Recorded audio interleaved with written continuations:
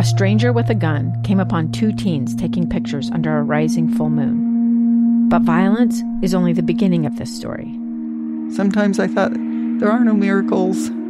Yeah, there are, and this is a big one. I'm Amy Donaldson, and I've spent my career talking about how lives are undone by violence.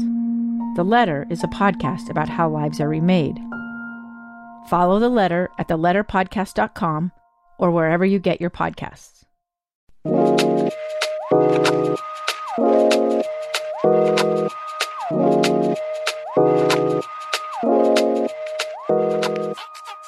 Hello, everybody, and welcome to Thorough Talk. Of course, I'm Thurl Bailey, and this is a special day for me. And a lot of you know my story, but I don't know how many people get to go full circle twice, or even more than twice. But this is the second full circle moment for me, and I'm going to basically use this to introduce my guest today. My passion for basketball came on a day when I'm spending time with my dad, who loved basketball. I didn't know anything about it. But I sat down and I watched one of my first basketball games on a black and white Zenith TV set. And those of you young people listening, you don't know what I'm talking about. You better Google it, because that TV had a couple of antennas that came off of it, and usually the knob broke and you had to turn it with a pair of pliers. But I'm sitting there watching this game, and I'm digging the uniforms, the short shorts that these teams are wearing. But I see one guy, he had an afro flowing in the wind. I didn't know who he was, but I knew he was the best out there. Asked my dad. My dad looked at me like I was crazy, like, you should know this, son. I said, Dad, who is that? He said, son, that's Dr. J. I had no idea who Dr. J was. I even asked my dad, can doctors really play professional basketball? And he proceeded to tell me about, how you earn a nickname. And my first full circle moment came when I tried to emulate Dr. J many times, and I got good enough to get a scholarship. Then I was drafted into the NBA, and one particular evening, I'm standing out on the court with the man I idolized. I'm scared to look up the stats of that game because I know he had his way with me. But that was my first full circle moment. My second is today, because I get to interview my idol, Julius Erving, great Dr. J. Doc, welcome to the show, man. Thank you, Thurl. Pleasure to be on. What a special introduction. And, this could be the third, though, because, we had a little vacation in Hawaii a few years ago. Don't bring that up, Doc. Come on. we had a good time over there, and knocking that golf ball around in a competition for Ace Hardware. So this is probably the third time around. Hey, Doc, only one person was knocking it around, my friend. You're too kind. And just a quick story about that. I got to invite the Children's Miracle Network. Let me invite anyone I could invite, and obviously I'm gonna try to find my boyhood idol and invite him. And Doc accepted. It was a celebrity challenge. 2 players from each major sport, 2 ex-players, and me and Doc were on the basketball end. And I'm going to tell you all, I was the comic relief. So, Doc, you're kind. But, hey, what I want to start with, man, because this show is about it's about journeys, right? I mean, if we sat down with anybody, they could probably take us on the journey of their life, their ups and downs. And I read your first book, man. It's your autobiography, and I trying to think of a word that would explain how I felt when I read it. But I have to say it was brilliant. It was brilliant. Any book that can transport you and take you into that story, and from the kitchen table with the steel legs and the braid plaited rug. I mean, it took me back in time. And I want to set this up because I want you to talk about a couple of things. But you introduced the book by saying this: I am, of course, an athlete, a former basketball player. And while my achievements in that arena are my best known, they are only the mythic part of my story. I want to be candid about my life. I want to recall with you everything that I've seen and done and try to make sense of this ongoing journey. While it has not always been easy, it has been exciting and I believe emblematic of our time. I mean, it starts out with a powerful statement, but tell me kind of what really prompted you to tell your story after all these years. Well, thanks for asking about that. You know, this was a start and stop project for the better part of 20 years. Mm-hmm. You know, I think in my 40s, in my middle 40s, I was away from basketball for less than a dozen years, six or 7 years.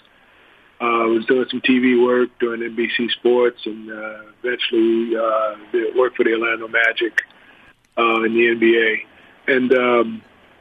And I started and stopped book projects because I was trying to write it by myself, for myself, and I wanted to put the rest, the many paperbacks that had come out that were 100% basketball oriented, right, and made it seem as though that was my whole life.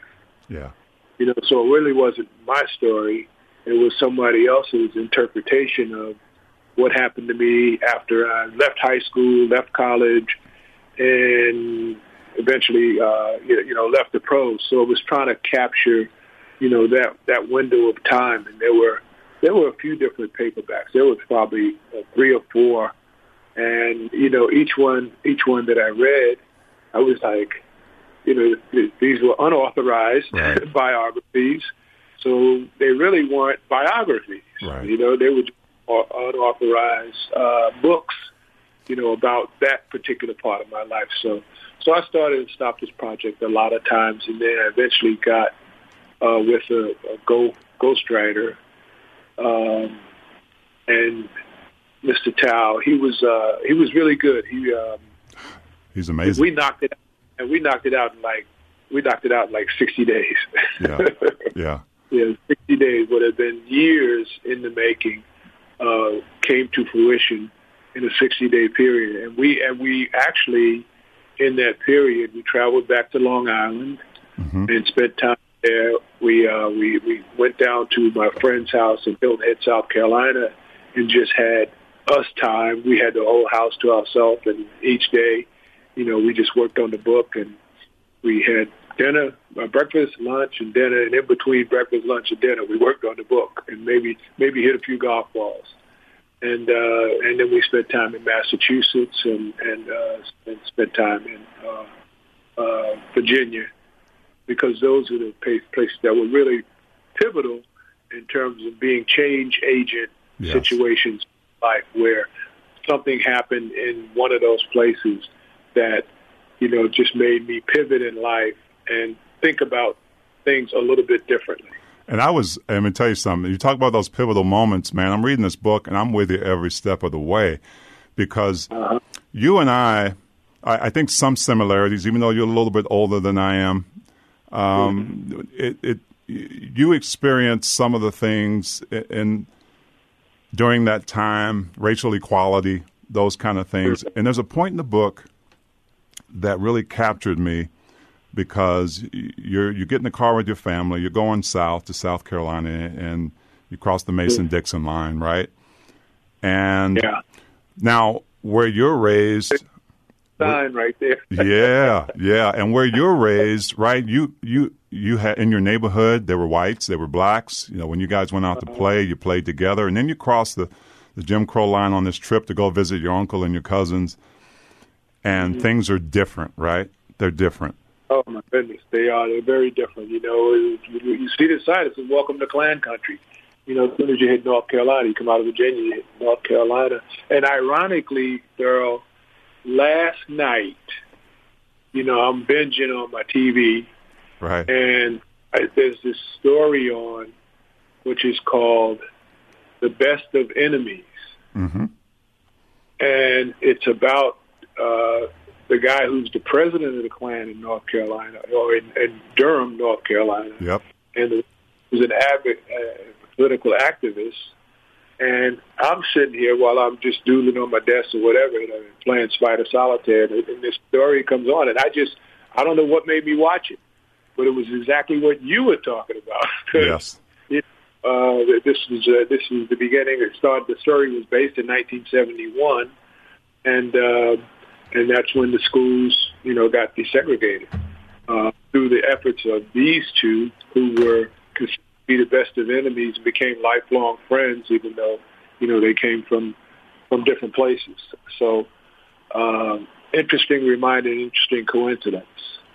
But for me, going south every summer and visiting my mom's side of the family mainly, even though both my mother and father were from South Carolina.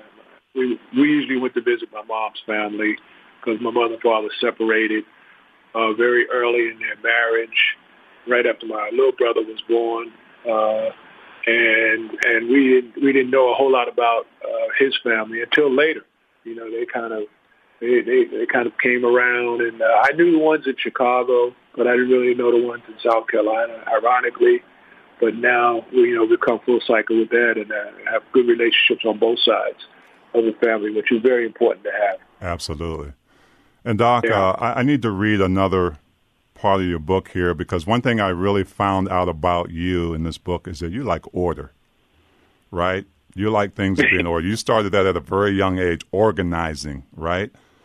And so you take this trip, and you're talking to your cousins about, well, why can't we go and get a Coke in this place? Why we got to go to the machine? And you say at the end of that trip that I stand by the rules.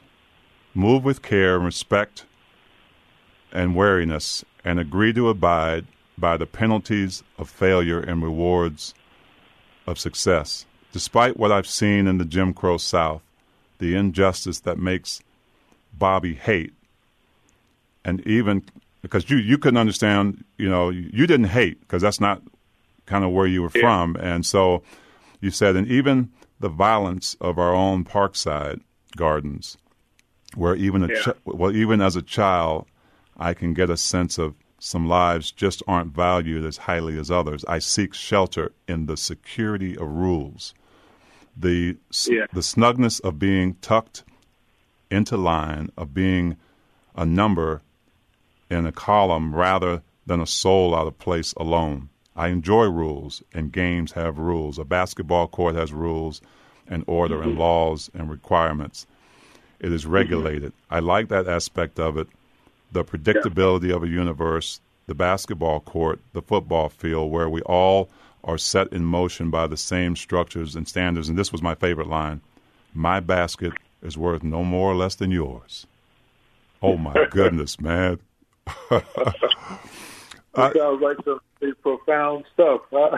And not only profound, but just true, right? Just true. And just for you to kind of carry and live your life that way growing up. Because the one thing I really connected in this book was about rise, whether it was about rising up in society or you rising up in the air. Attitude is altitude, right? That's right. You jumping up those stairs, right? And so... and everything has a foundation. And for me, fortunately, my mom, who was an educator and, taught school when she lived in South Carolina. And then when they moved to Chicago, and then they moved to New York. And by the time she got to New York, they didn't acknowledge her credentials. So she just went out and did domestic work. Yeah. And got herself together, and then she got herself a booth in a hair salon. And the next thing you know, it was her hair salon, whatever. So she just achieved in stages. And she was a total inspiration to me in terms of, having some order, having a plan, having goals. And for me, people used to ask me, well, didn't you get in trouble when you were young? I said, the last thing I wanted to do was make my mother's life more difficult than it was by doing stupid stuff. Right. Know? And I've done some stupid stuff, but not enough to get arrested or, get disciplined or have my family be penalized, have somebody wanting to come after them. And I was in a high-rise project environment, so there was a lot of crazy stuff going on. it just wasn't attractive to me, and that doesn't make me better than anybody else. But the good turns in my life and the good decisions in my life have enabled me to do better than a lot of people. Right. And Doc, was part of that responsibility because, you know, I read the part about Tonk, your dad, who wasn't around early on in your life, and he died when you were young. But I saw a lot of in that book, I'm the man of the house. So yeah, did you feel that responsibility? I wanted to be the man of the house. You know, my mom was there, older sister, and they constantly kept me in my place. But being the oldest male, yeah, you know, that there's something about that. I mean, you know, it's just like, I mean, even with animals, and they, you know, we just got a cat recently for my daughter, my 14-year-old daughter. While she's quarantined here, so I went and bought her a cat, and the cat walks in the room and walks over to me because I'm the biggest one in there. I'm the dominant male, yeah, whatever. He like jumps on the bed and he comes over to my side and he like feels safe there. You know? Yeah. He was a little kid and he feels safe. So even animals have that instinct of, you know, moving towards the dominant male, and the dominant male theory is real. Yeah, it really is. I believe it. So, Doc, we're going to take a quick break, and I'm going to come back and talk to you a little bit more about the book and specifically equality, and then we're going to move on to some recent basketball stuff. We'll be right back.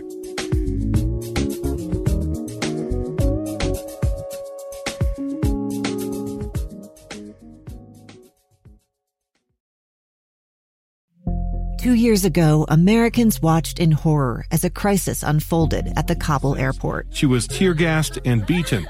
Images of thousands desperate to escape Taliban oppression filled our news feeds.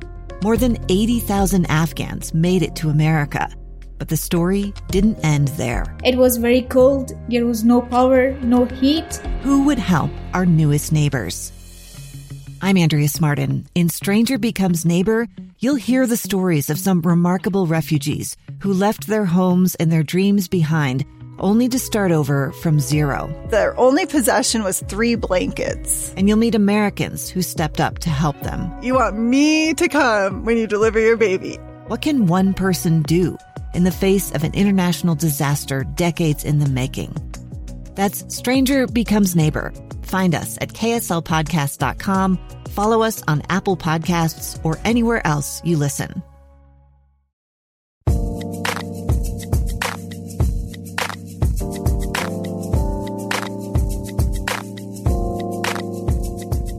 Hello, everybody, and welcome back to Thorough Talk. And I'm just having the time of my life right now. I'm talking to my when I was a teenager. I won't say childhood because I'm not going to make Doc feel that old, but I'm proud to be together, you know. I hear you, bro. So Doc, it's interesting because obviously there wasn't a ton of equality, especially between races, and even with women. But you know, I'm reading in the book, and I see this name Juanita pop up, and it reminds me kind of how I grew up. There was always this young lady who was like a great athlete, but there were some times that people, you know, because she was a female, I don't care if she's a female now, I'm not picking her, you know, to play or whatever. But you learned early on. She was, if you ever got a chance to pick and she was there, you would pick her. Talk about that kind of learning equality, and especially back in that day, and understanding what talent was. Okay, so this is circa age 12, 13. Mm-hmm. And we're living in the housing projects in Hempstead, Long Island. And our park was Campbell Park, and it was right next to the project. So, you know, I mean, kids came from miles around to play in Campbell Park, and we would go miles away to play in Kennedy Park or other parks, you know, that were in the county. And Juanita Hayden and Deborah Carroll were 2 friends of mine who could play basketball. Yeah. and they played better than a lot of the guys because they had a passion for it. And they never played on the Salvation Army team that I played on because they didn't have a girls' team. And Archie Rogers and I, you know, right. we were boys' team. But those 2, I mean, they had it. It was, and Juanita had 4 brothers, so 4 older brothers, and she was better than them. I mean, they were into bodybuilding and they were into other sports. They weren't really into basketball, but she just had that passion for it. She could handle the ball, and she, moved left to right, and she could spin with it, and she could shoot it and find a way to score. And Deborah was, under the boards and grabbing rebounds and posting people up. So it was really great, and they're not a part of my life right now, but they were a significant part of my life in terms of opening my eyes, to things that I didn't know about, and unbelievably later in life, when I had a basketball camp, Nancy Lieberman came to my camp at age 15, and then she wins camper of the week. She was like the best player in my camp. And then a few years fast forward after that, Annie Myers Drysdale came into my life, and that was like 1974. We've been friends, we've been fast friends and tight friends, ever since then. So my mind has always been open, to a more liberal lifestyle and liberal understanding that, people are people. Yeah. So it's not, for us to be judgmental. And as I said before, you're not better than anybody else. You have, if you play your cards right, the opportunity to do better and do well for yourself, but never stick your nose up in the air and say you're better than anybody. Thanks. Powerful words, Doc. We're all God's children, though. That's right. You know that. That's right. So you mentioned it a minute ago. Roy's watching you and Archie at the park, right? So he invites you to come and play on the Salvation Army team, and I know, I think it was your dad that passed away, or it was your dad or your uncle that passed away, and you took a trip and you came back, and the Salvation Army team was all white, right? Mm-hmm. Until you and Archie got there. Yeah. How was that experience? Yeah. I know you had some tough times. Still have that photo framed and in the house. It's just me and Archie there, and then the other 10 guys. And, 3 of them were from one family. So we had Terry and JoJo and Jackie Conroy. And we had Paul Fields and we had, the other kids. I can't remember all of their names, but if I look at the picture, I'll know right away. Tommy Gunn Brethel, who got a scholarship and went and played ball in Canada. And then Don Ryan was the glue. He was the guy who understood that we were in an integrated community. The Salvation Army was not for ourselves, but for others, and others included everybody, not just select people. And so we learned to carry the books and the ball at the Salvation Army, because you couldn't play unless you got decent grades. We had to bring our report cards and the whole nine associated with that, and we had to take it to Don's mother. and I remember going to see Don and his mom, and she made me recite poetry to her, because I slipped up and said that I was getting involved in a poetry contest. She said, well, let me hear something. Start right now. Don't waste time. Don't beat around the bush. So I did my little recite with her, and it was just another moment to create another memory, and understand that in life, because Don is white and his mom is white, needless to say, but it wasn't about black or white. So my experience up was in an integrated society. So even when I started hearing about segregation, mainly in the South or whatever, I was a little baffled by it. And my cousins, especially the older ones, they were talking to us about the do's and don'ts every time we came to visit and whatever. I was like, that's some nonsense, or whatever. But, you had to comply as best you can. And one other point I'd like to make about the difference between North and South back in those years, there was bias, prejudice, and segregation in the North as well. And it was just masked behind, the economics. If somebody in the South really doesn't like you, you can walk in the store with all the money in the world in your pocket, and they're not going to take care of you. They're going to be like, you're not welcome here. Right. But if you go in North and you have money in your pocket to buy stuff, they might not like you. They might talk about you behind your back, but they're going to take your bread and sell you the product. You know, so that was the main difference that I noticed when I was very, very young. That I know that guy didn't like, you know, some of the kids who went into the store, but they were buying stuff. He's like, as long as they're spending their money, they're good. Right. Hey, so, you know, everybody has somebody that, you know, they look at as they're growing up as a role model. Mm-hmm. You know, I had you as one of mine in basketball, and I was reading that you had a couple as well growing up in basketball. I did. You know, Ray Wilson probably would be at the top of the list, and he was actually my varsity basketball coach, and he didn't let me get on the varsity until my junior year. Although, interestingly enough, because I had played at the Salvation Army, I played organized ball for a while, since like age 9 or 10. In my freshman year, I played on the freshman team, and then their season ended, and he moved me up to the JV, and then their season ended, then he moved me up to the varsity. So as a freshman, I played in like 1 or 2 varsity games, and then he did the same thing the next year. Once the JV season ended, he moved me up to the varsity, and then in my junior year, he brought me off the bench. You know, it was kind of sounding like Michael Jordan's story, right?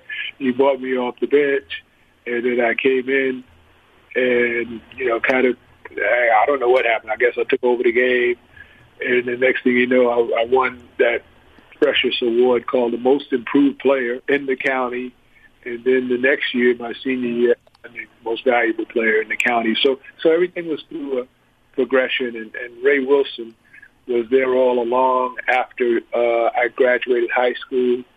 I had my freshman year at UMass, and in my second season, my coach there hired him to come in and be the assistant coach. Mm-hmm. And he eventually, he was assistant coach. And when he left UMass, he coached at Davidson College for a few years. And when I got into the pros, he came to work for me and manage my office. Wow. You know, until passed a few years ago. So he was in his 80s when he passed, and he was my guy, man. He was my office manager, but he was my role model. He was my mentor. He was the guy that, you know, if it was 2 o'clock in the morning, I couldn't sleep. I mean, I could call him, and he'd say, yeah, drop over, let's sit down and let's work it out. That's awesome. You know, he was that guy. He was that guy. Such a special man. As far as your game goes, you mentioned Elgin Baylor in your book. What'd you like about Elgin? Everything. Man, kind of like what you were saying, watching that black and white TV and watching those short pants. Yeah. When they had a game of the week on, and Elgin was in it, and there's no way I was going to miss that game. And you know, just watching him move on the court, the way he handled, he grabbed rebounds, and you know, he'd throw his weight around because he was always, you know, physically strong and skilled, and didn't talk a lot of trash. You know, he was one of those guys like the model that I like. You know, the Kawhi model, the Tim Duncan model, the guys who let the games do the talking, and you know, even like you went out there talking a whole lot of trash. You let your game do the talking, especially not to you. And, yeah, exactly. Yeah, so for me, there was Elgin Baylor, man. I had the honor and distinction of speaking for him at one of the luncheons, the retired players lunch in L.A. In L.A. was then 2016, and I think they had the game in L.A., or maybe it's 2018. But he and his wife, they asked me to speak because he's had some throat issues. Right. Or whatever. I just, you know, even at my age, a couple of years ago, I'm in my late 60s, and I'm still honored, you know, by this guy who inspired me so much. Because as soon as I'd see him play, I'd go outside. Yeah. I'm like, man, I need to try that. And you weren't even you. You were always Elgin Baylor. I need to try that, man. I just saw Elgin Baylor do this. And then guys started talking to me in New York. They started talking to me, you're playing like Connie Hawkins. Yeah. And I had no idea who Connie Hawkins was because he wasn't on TV. And Elgin Baylor was. And I said, man, I'm patting my game after Elgin Baylor. And then I realized the similarity between the two, even though Elgin was, stronger and more grounded, Connie floated and stretched out. Yep. Did tricky stuff and whatever. And I said, yeah, you know what? You don't have to just pattern yourself after one guy and then be that guy. You can take a little bit from here, and a little bit from there, and a little bit from the next guy, and then you become who you are because you take those pieces to the puzzle and you put it together, and then you're a new product. Right. Well, it seemed like you were whether reinventing is the word or not. So you're in the ABA, and obviously you're doing your work. And then the ABA folds and you go into the NBA. How do you think progression wise and game wise? Because at a certain point, as you start to get older, you have to be smarter, right? So, talk to me about that evolution of you as a player early on in your life and as you got older. Yeah. So my career was 3 stages. There were the first 5 years. Right. And with the Squires and the Nets. And those years to me are irreplaceable. The freedom that I enjoyed getting out of college and doing something and getting paid where I was doing something that I would do for free. Right. And then the influence of Al Bianchi and the influence of Kevin Lockley, because they saw something in me that they didn't try to harness, and they made demands in terms of leadership and conditioning and effort, but both of them were very interesting because, we go in the locker room, we put all the stuff on the blackboard, and then usually late the first quarter or the second quarter or whatever, and they'd be like, Doc, the stuff we got on the board ain't working. You need to do something. So, that's like giving you the green light, Thurl. It's just like, man, okay, yeah. I take that challenge. I love that. I love that challenge. And so those first 5 years, they were very special in that regard because I had a freedom, and then got into a contract dispute with the Nets because the leagues had decided to merge, and they were going to take, the 14 teams that were in the NBA and merge with the 4 teams that were in the ABA and make an 18-team league. Right. So prior to that, the NBA at one time was like 8 teams, and then it was 9 teams, and then it was 11, and then when it got to 14, and then the ABA made it 18. If I had to do it all over again, I would have given more thought to staying with the Nets. Really? As opposed to moving on and taking on that challenge of going into the NBA with that team. The Nets had made a trade for Tiny Archibald and George Johnson, who was shot blocking center. And so they had made a couple moves, but, we were holding out, and I was influenced by my agent and manager. I figured he knew better than me. Mm-hmm. And as it turned out, he knew how we could get more money, but he really didn't know what was best for me because Philadelphia became a very special type of challenge because, once I went there, it wasn't like I was welcomed with open arms. Right. It was like, when we kids, they'd be like, you ain't getting my spot.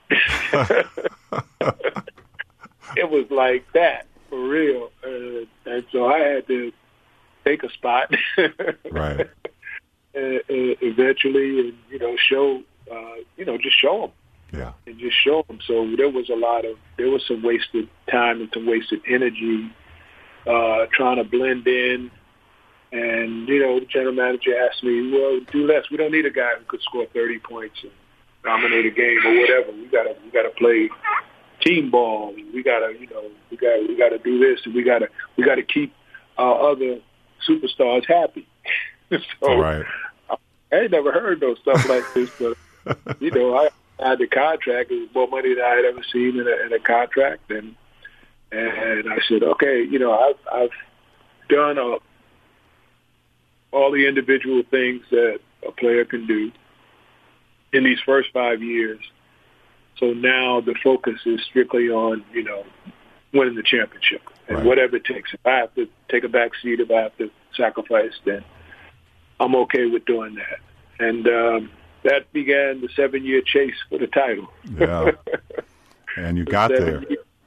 7 years, now at age 70, it doesn't seem like it was that long a period of time. But at that time, it was very long. And the silver lining there was that we got to the finals 3 of the first 6 years, and we came in second. Right. And nobody loves second. But as you move on later in life, sometimes you say in 7 years you win a title and you get 3 runner-ups, that you did something pretty good. Yeah. No, I hear you. Yeah. Well, I played. I was a teammate of Mark Iabarone's, and Mark was on that championship team with you, and he used to talk about not just the championship all the time, but what a great teammate you were, and how that was just an amazing time. Yeah. But talk about that year in particular, the championship year, and how you got to the pinnacle of winning a championship. Okay. So the NBA championship year, it's. The irony is we go on a mission. Pat Williams, Bobby Jones, and it's like 17 people from the NBA. So we go over to China, and we're witnessing to people in private, because they had kind of like a no Bible law in public. So we had these little miniature Bibles, and it was really is to see how well you could do, missionary work internationally with the brand and with the, popularity that we have. How we can deploy it in ways other than just doing it in the U.S. Right. So we're over in China, and I'm at this stage in my career where I had always said, man, if I could play basketball in the pros for 10 years, that would be a good run. And then it's time to move on and, do whatever I'm going to do for the rest of my life.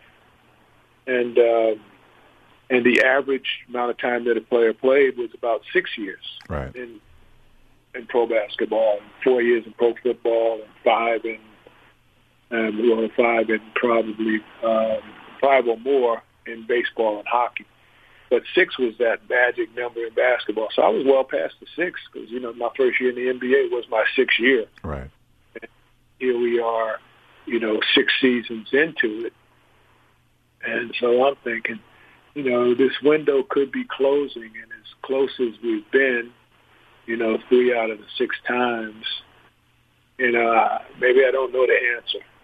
And once you get older, you got to rely on the younger players and experience. And, experience does mean something. Right. Contrary to what Bill Russell said. and so we're there, and then Pat Williams comes into my room, and he says, "We just got Moses Malone." So I'm like, "What?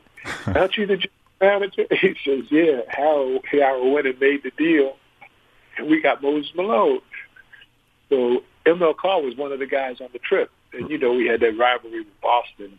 And ML was a former ABA player, turned bad guy once he got to Boston. Right? So we make the announcement. We all get to dinner that we got Moses Malone. And then I look over at ML, and he's just holding his head. He's just shaking his head. He's like, "Oh no." That's awesome. So it was one of those moments, and I was like, well, maybe this window isn't closing. Maybe it's being thrust wide open instead of closing. And once we got back, man, we went to camp, and from that first day with Big Mo, I mean, just everything just changed. We weren't doing center by committee. Right. God rest their souls, Caldwell Jones and Darryl Dawkins. Who's going to be who's going to hold down the post for us? Is it Darryl? Is it Caldwell? Is it Harvey Catching? Instead of having three centers, we basically got rid of all of them and got Moses, and then we had Mark McNamara, and then we made a trade and got Clement Johnson. Mm-hmm. So we ended up with Clement backing up Moses, and then we had McNamara and Reggie, and not Reggie Johnson, but Earl Cureton. So we had 4 centers, 4 forwards, and 4 guards. And we said, we're going to take our chances. We're going to go to war with this. It was not the conventional makeup, because a lot of teams, would have, maybe 5 guards, 5 forwards, and two centers or whatever. So it was unconventional. And, the other centers, I mean, Moses could go the whole game if he needed to. Yeah. And I, as I said to somebody yesterday, this trade, it was good. It was great for us, but it was also good for him, because Moses had been a journeyman superstar. Right. He was in Utah at first, and then he went to St. Louis, then he went to Portland, then he went to Houston. Now he's coming to Philly. So, I mean, this guy is coming out of high school. He was probably looking at this thing saying, am I ever going to be anywhere for forever, yes. And be able to call it home. And fortunately, when he went in the Hall of Fame, he chose, his Philadelphia jersey to go into the Hall of Fame and to go into his 50 greatest, because that was where he was happiest. And he was only there a season and a half. Wow. Midway through the next season, Moses had an eye injury, and so he had to sit out. I remember and he that. and the owner got to a squabble, and next thing I know, they were shipping him off to Washington. Yeah. With Jeff Ruland. I was like, oh, my goodness, so the window is closing again. Well, like you said, we got, yeah. Yeah, I remember that championship, and I remember, specifically you and kind of the jubilation of that journey that you had taken with Philly, and you finally got there. Yeah, the relief. Yeah. The relief, and just kind of, I mean, it was sombering in terms of, when I was the champion in the AVA, champagne was flying, and I was drinking it, and I was 3 in the morning, I didn't know where I was. But I never drank a sip of champagne. I popped a bottle and sprayed it on some people, and just hugged Bobby and hugged Clint, and just said, man, we got here, guys. We got here. We're going to be able to hold on to this for the rest of our lives. And we have. Yeah. And we have. So, Doc, I want to move a little bit more to the present. I don't want to overstay my welcome. You've been gracious enough to be on with me this long, but I want to talk about today's game and how you've seen it evolve, and the players, and you talked about centers. I mean, I don't even know if people use that phrase in today's game, but how have you seen it evolve? And you like it, or is it you're indifferent? I go back, and I want to personalize it, because in 1964, Oscar Robertson was the most valuable player in the league. Right. And he won that award. And in 1981, I won the award. Mm-hmm. And it was the first time that the award had gone to a non-center since Oscar. Right. So there was a stretch there, 17 years or whatever that is. No, 64 to 81. How much is that? It's 81. It's 17 years. The centers had dominated. Centers were the key. Centers were the, you couldn't win a championship without having a great center. Right. So things changed after 81, and then in the 80s, you had, Bird, and you had Magic, and you had, I mean, there were a couple centers in there who won, but it was non-centers in the game. And now it's, you just go back. These guards, they're running the show. Yeah. And they're like the dominant forces. The Steph Currys and Will LeBron. He plays all the positions, but he's not a center. And so it's really hard. The center has become a dinosaur. And unless they can move outside and they can play like Jokic and play like Embiid or whatever, then they're going to be neutralized somehow in a 7-game series if they can only play the low post. Because there's strategies for a guy who is only a low post player, whereas if a guy moves out on the floor. And even in my day, Bill Laimbeer, he used to move out there and shoot threes. And in the ABA, we had some centers who could step outside and drop it from three. And I don't particularly like seeing centers shooting threes because, they're probably going to shoot 30%, right. From out there. I'd rather see them take a 50 or 60% shot or whatever. But it's a part of the game, and spreading the floor and keeping the heat on the other team and keeping your options open is just how I think it's appealing to the fans. And if it's appealing to the fans, it's appealing to the sponsors. Right. If it's appealing to the sponsors, the league's going to make money. So it still is a business. This is not the Salvation Army team. This is, just the opposite of the Salvation Army team. But our Salvation Army team, the center's still got a chance of getting some minutes. Right. So how does a guy like Rudy Gobert here in Salt Lake City make it work? Is it the system? Yeah, I think they have a very good system, and he deployed, interestingly enough, and Donovan being as good as he is, as young as he is, just coming in and being able to take the reins the way that he has. Joe does a great job in terms of mixing, but at the end, it's are they really contenders for the championship? Right. Can you win a 7-game series with that? Yeah, that's what you have to look at because teams constantly adjust. And if you give them more to adjust to, as you know, then it's harder for them.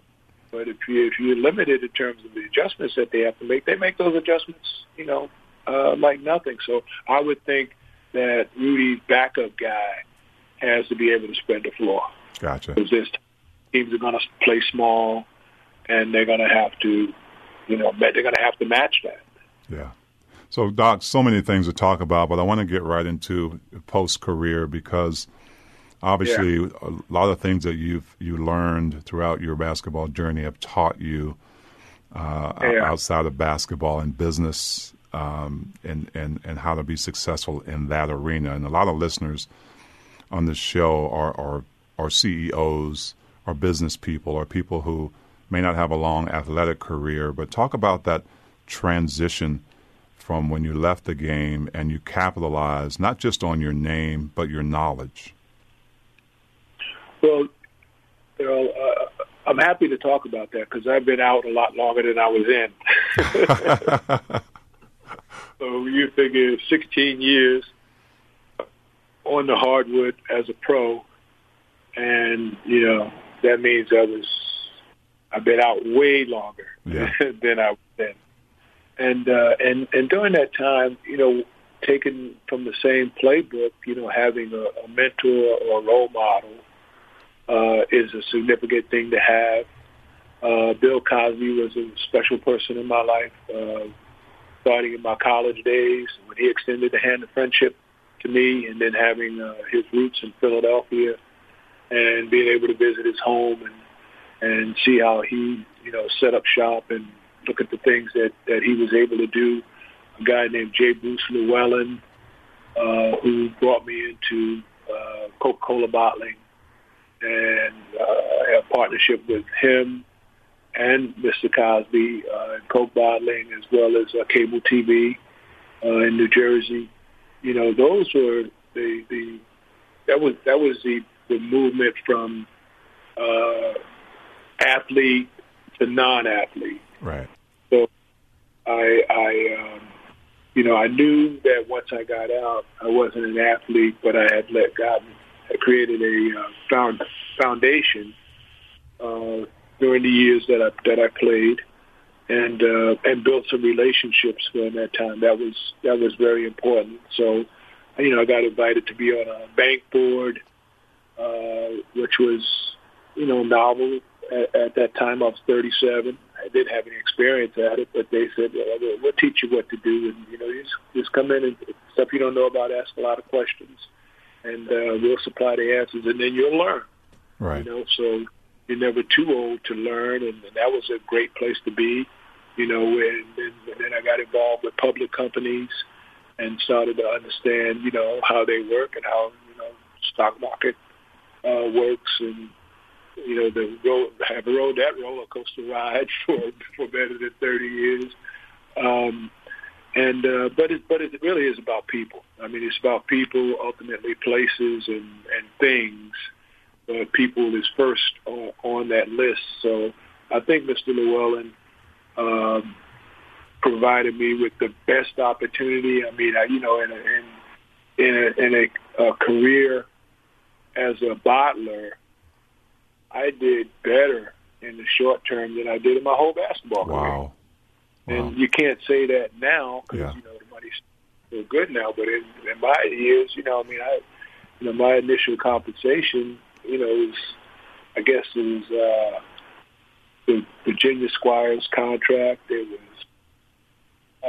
125 gross, like 70 net because money was deferred. Yeah, that's right. Or whatever. So, so I was, we were, I think I started maybe it's 125, and at the end of my career, maybe it was 1.2 or 1.3 or whatever. So when you look at the total, at the end of the day, that was not being set up for life unless it was just me, and I was very spendthrift, and didn't take any chances. So it wasn't being set for life coming out of basketball. I left. I had, assets of X and cash of Y. And said, okay, I still need to go ahead and do what I need to do. I need to build this. Right. And, and I think, financial security is really what you want for yourself and your family. And I always realize there's no magic formula. It's just very important to, stay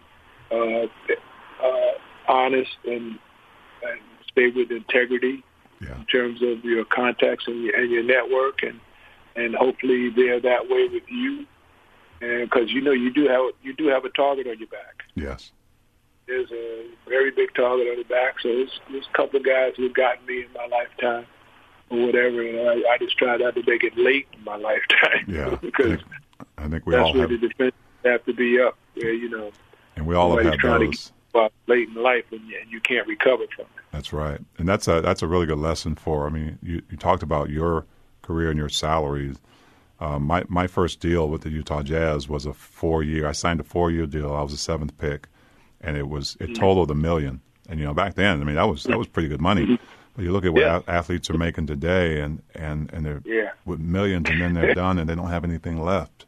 So hopefully they can take heed. But I mean, go ahead. Guys making $10 million or more. I didn't even know their name. I mean, they were, somebody becomes an NBA star, and so they use the terms too loosely. Yeah. In terms of star, in terms of legend, and so on and so forth. I always thought there was a certain performance that should be tied into making somebody a star. But now it's the salary that makes him a star. That's right. That is right. Because he makes a lot of money. That's Can't right. play with the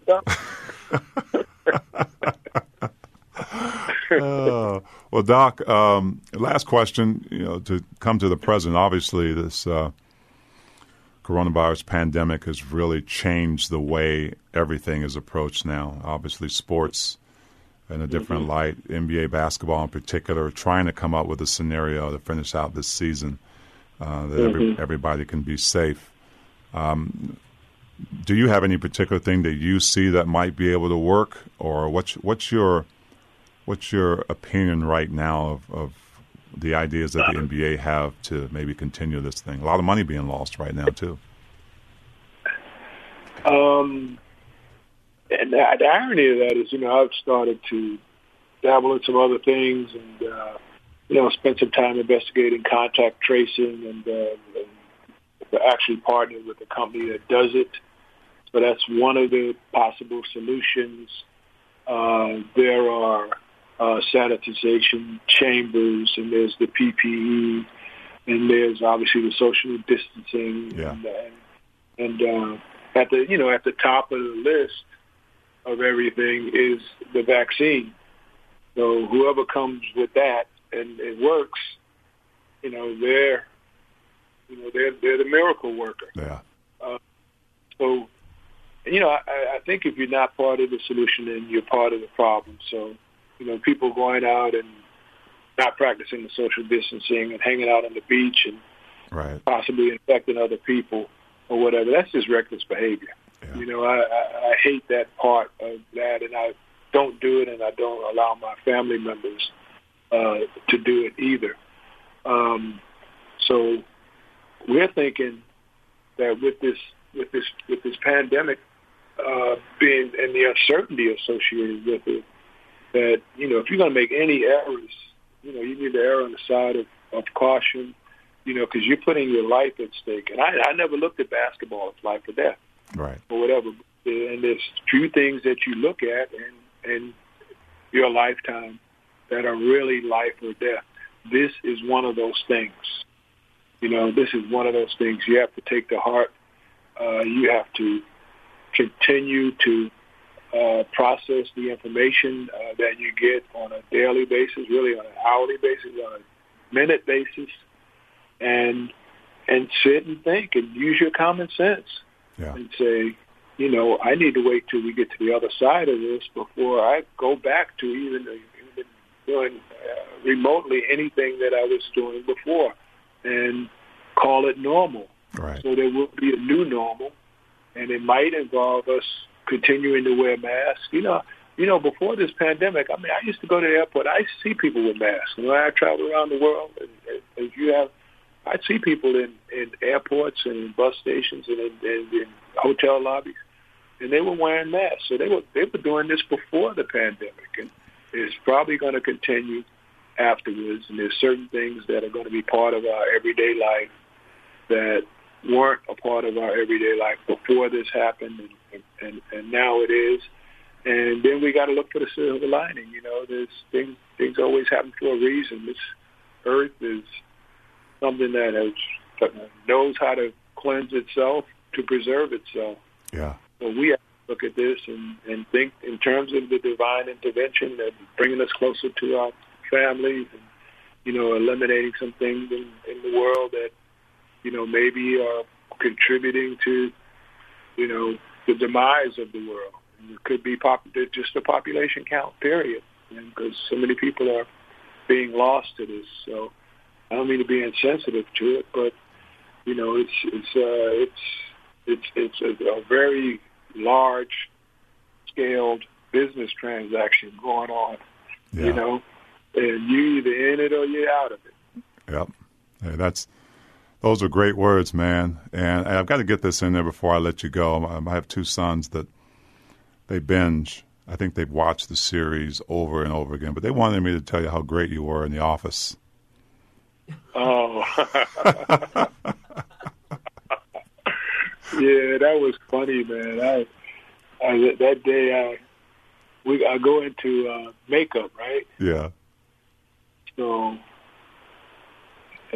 when we're talking, so you're going to be in the gym. You want to take a little bit of the gray out? Yeah, okay. So we take a little bit out. If you want to take a little more, you take a little. Next thing I know, I got black hair. So I watched the episode. I said, "Oh, my wife sees this episode. She's not going to be too happy with it." I think I just took like 20 years off. Oh, that is awesome. Well, Doc, listen. Tell them thank you. I will. I sure will. And I've got one that's just declared for the draft, and he just finished a couple of years at Marquette University, and he's just putting the work in. We'll see what happens. Okay. Nice. Nice. Well, good luck, brother. Thank you, Doc. Thank you so much.